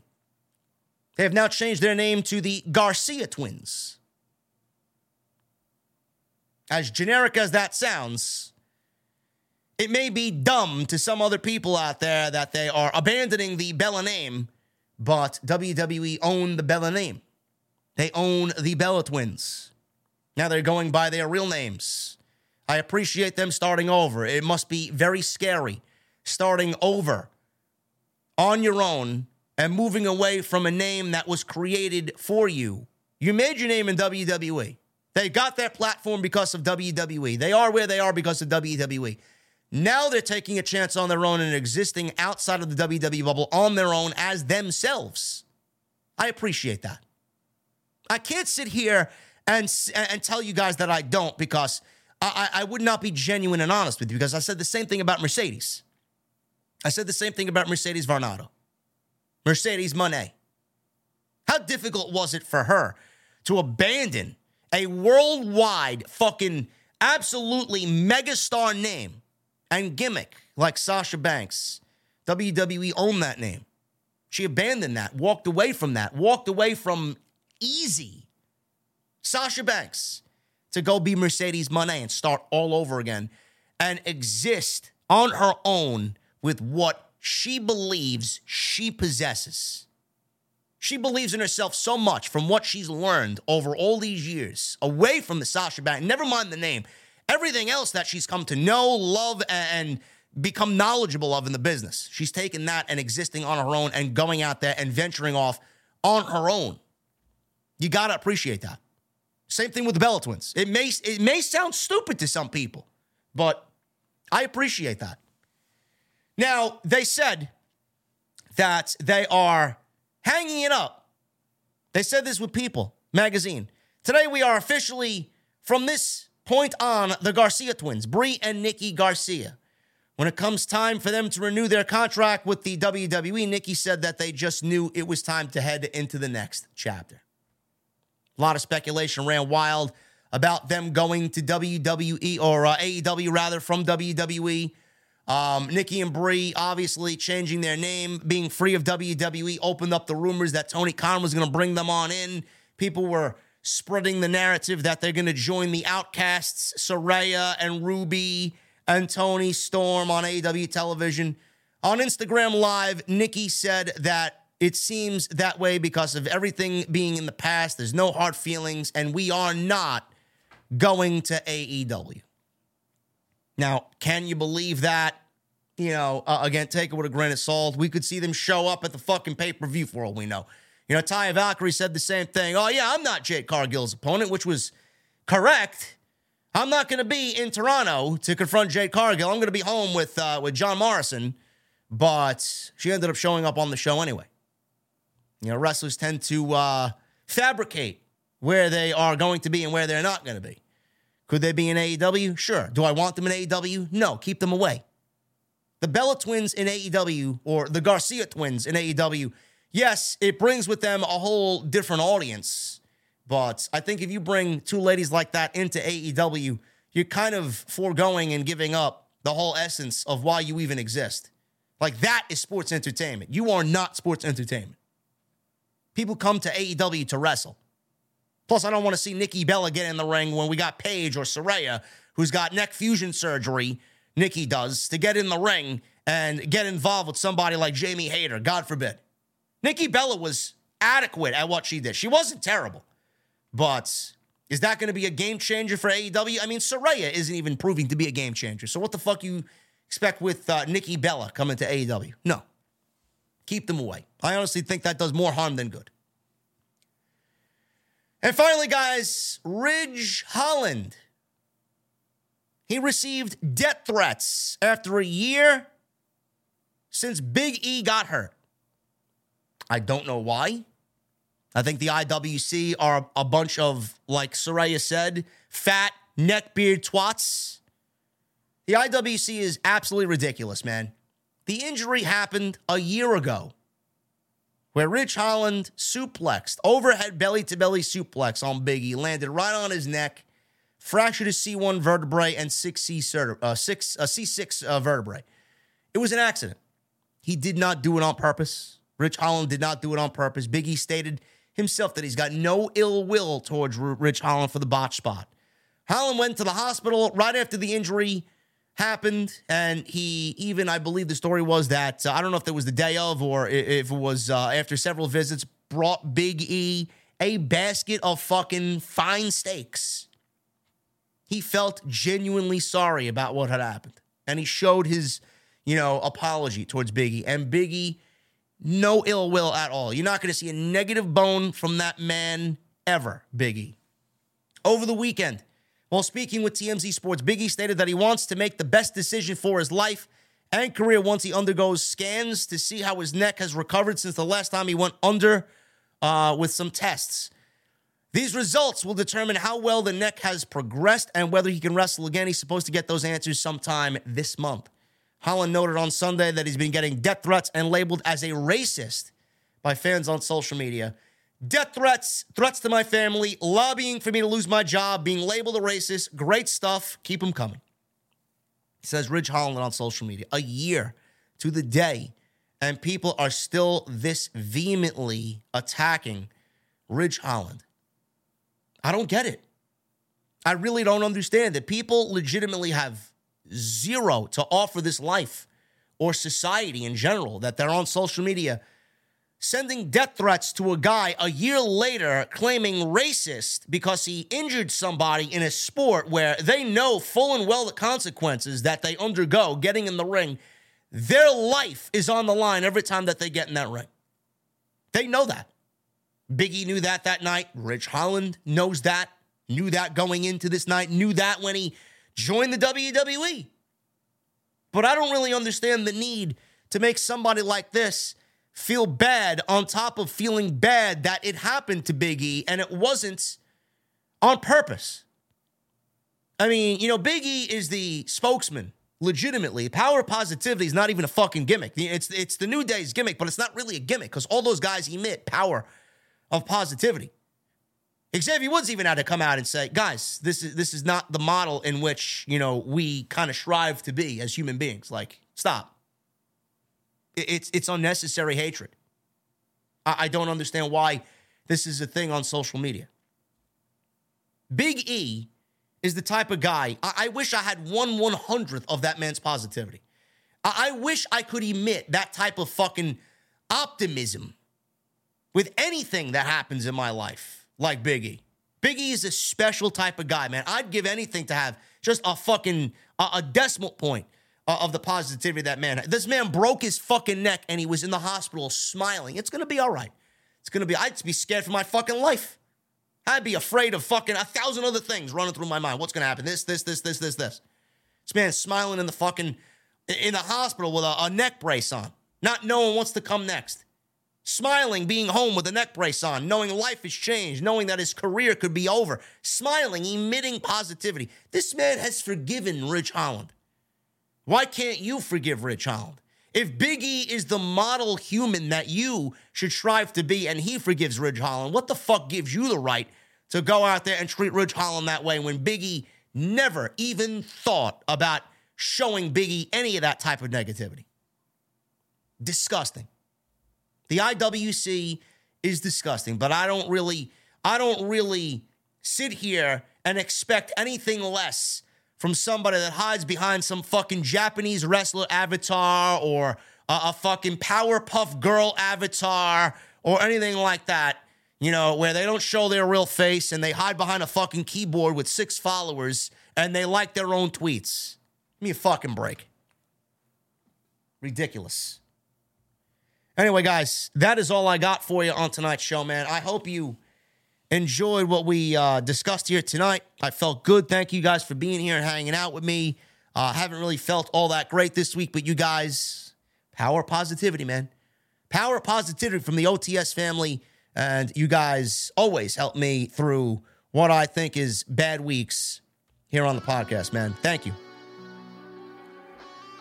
We're going to get into the Super Chats in just a second. Please make sure you guys go follow me on social media at JD from NY 206. That is Twitter, Instagram, TikTok, and Cameo. Make sure you guys hit that subscribe button down below. Turn on the bell for all notifications. Go check out all the other videos if you might have missed anything on the channel. Hit that thumbs up. 1,000 likes minimum is the goal. And make sure you guys continue to get those Super Chats in if you want to hang out. And join the channel as a VIP channel member right here on OTS. We have My Mother's Basement coming in 2 weeks. And Rage, you better fucking be there. You understand me? Dressed to impress, sitting at the bar, and I don't want to see you without a cold beverage. Tonight's show sponsored by Blue Chew. Love my friends over at Blue Chew, and I'd love if you guys show them some love. Long-term booking is something that I push on this show weekly. There's no greater long-term booking than Blue Chew, man. Blue Chew is a unique online service that delivers the same active ingredients as Viagra and Cialis, but in chewable tablets at a fraction of the cost. You can take them anytime, day or night. Plan ahead and be ready to write that long-term storyline. Process is very simple. You sign up at BlueChew.com, consult with one of their online medical providers, and once you are approved, you're going to receive your prescription within days. No questions asked. Best part, all done online. No visits to the doctors, no awkward conversations, no waiting in line at the pharmacy. It's going to be delivered to you in a very discreet package. Done. Tablets are made in the USA. They are prepared and shipped directly to you. No questions asked. So if you guys want to benefit from that extra confidence when it's time to perform and time to write that long-term storyline, give Blue Chew a try, man. Blue Chew. BlueChew.com, $5. Shipping and handling is all you're going to have to take care of. You're going to get your first Blue Chew on me for free. Code JD at checkout. BlueChew.com, code JD, $5 shipping and handling. That's all you're going to have to take care of, man. BlueChew.com, I want to thank them, as always, for supporting the podcast right here on OTS. Daniel Pinson becomes a new member. Daniel, what the fuck are you drinking, brother?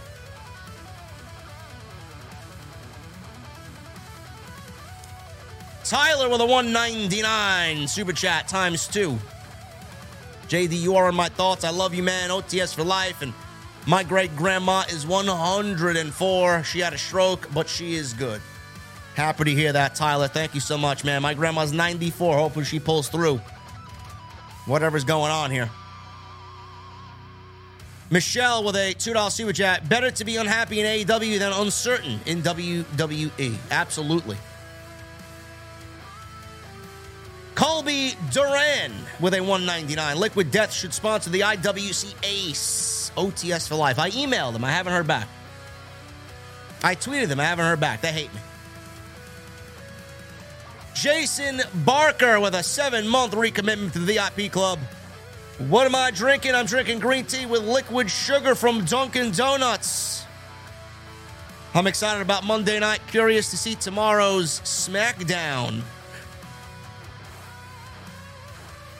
Hopefully WWE does right by these last couple of shows, man, going into WrestleMania season. Or WrestleMania. Michelle Moran with a $2 super chat. When Bryan's contract is up, you see him going back to WWE? No, I think Bryan retires in AEW.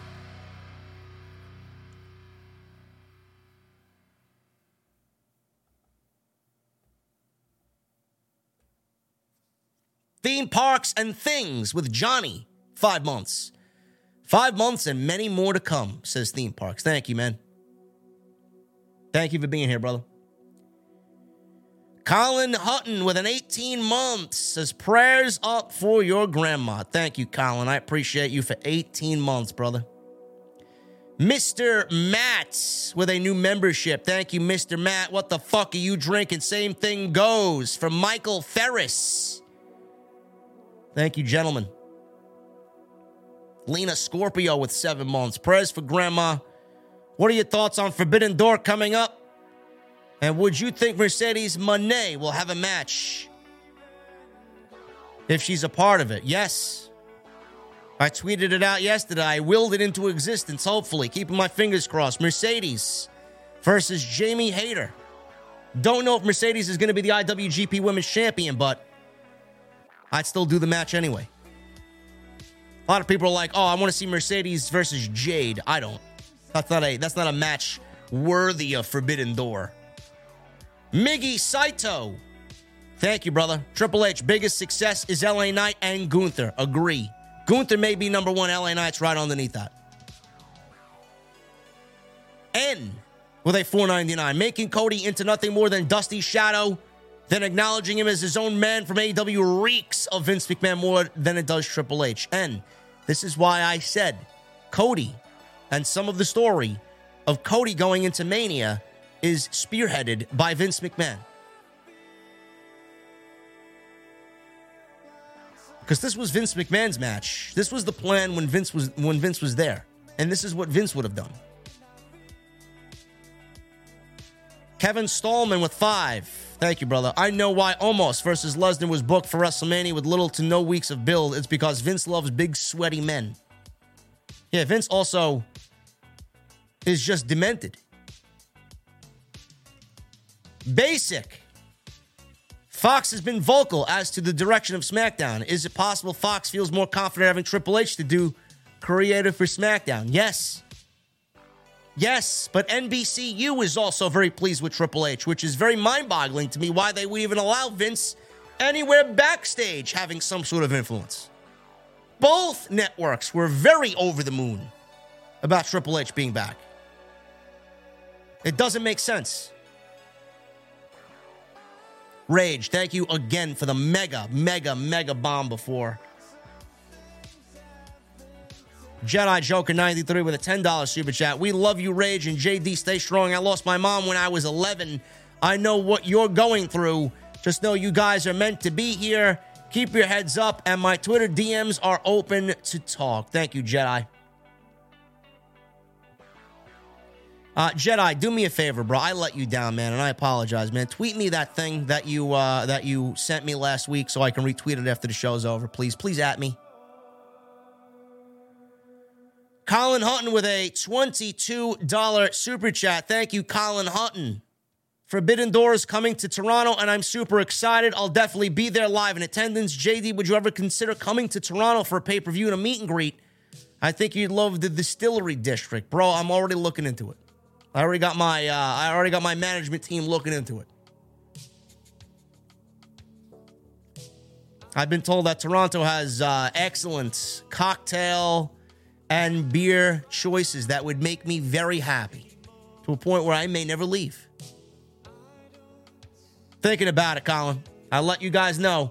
A meet and greet in Toronto would be fantastic. Clone Force.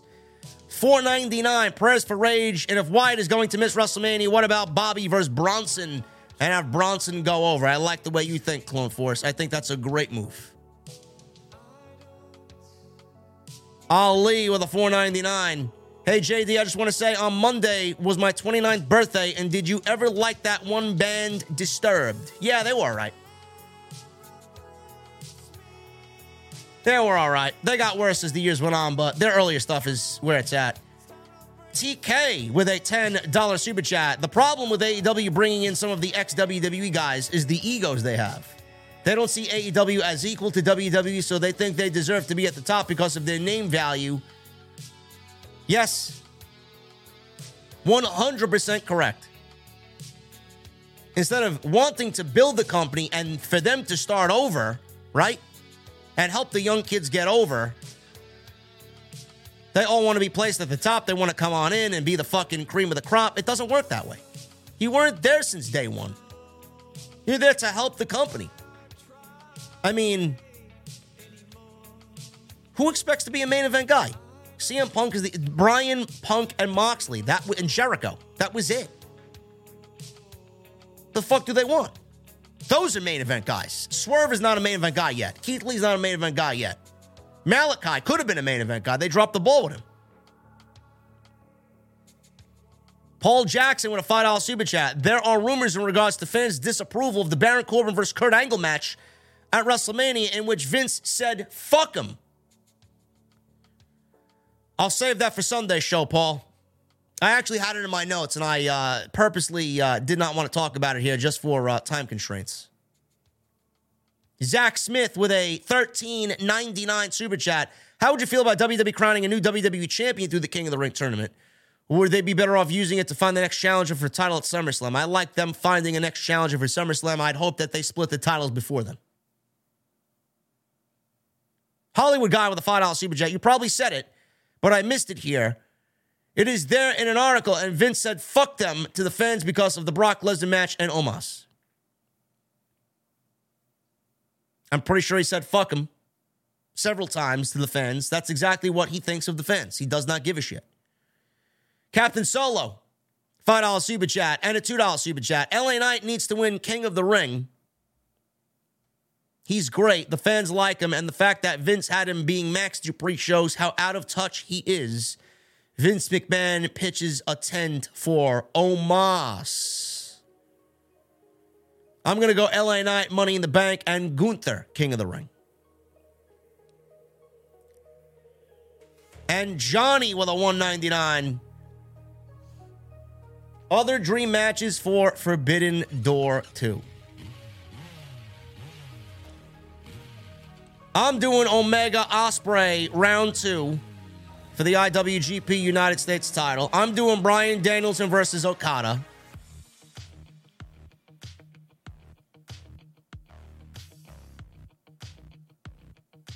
I'm doing Mercedes versus Jamie Hayter. That's all I can think of right now.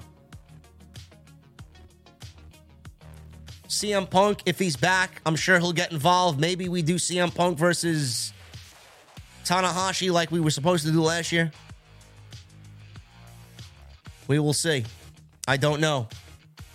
But I mean, if you have a Forbidden Door with those top 3 matches, instant sellout. Instant sellout. Forbidden Door is going to be something that Tony Khan is going to look back on as probably one of the absolute most greatest pay-per-views that anybody could do this year. He's got a full roster now. There should be no excuses for the level of show we get. Anyway, guys,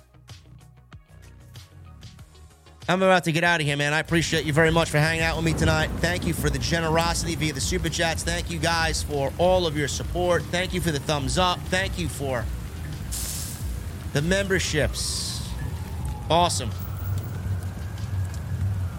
Awesome. Thank you guys for everything, man. I'll be back tomorrow night with the SmackDown post show right here on OTS. We will be live around normal time, man. No Rampage tomorrow. I'm not watching Rampage is on at 11:30 tomorrow, so fuck that. So we'll be live right after SmackDown's over. We don't have to wait for Rampage to be over because it's not even going to show up until 11:30 on TNT. But I will see you guys tomorrow, man. Please follow me on social media at JD from NY206, Twitter, Instagram, TikTok, and Cameo. Make sure you continue to hit that subscribe button. Turn on the bell for all notifications, and make sure you guys go check out all the other content on the channel, man. Plenty of it. And I'll see you guys tomorrow night, man. Have a great day. Have a great night. And I'll see you guys back in the venue tomorrow night for SmackDown right here on OTS. I'll see you guys tomorrow.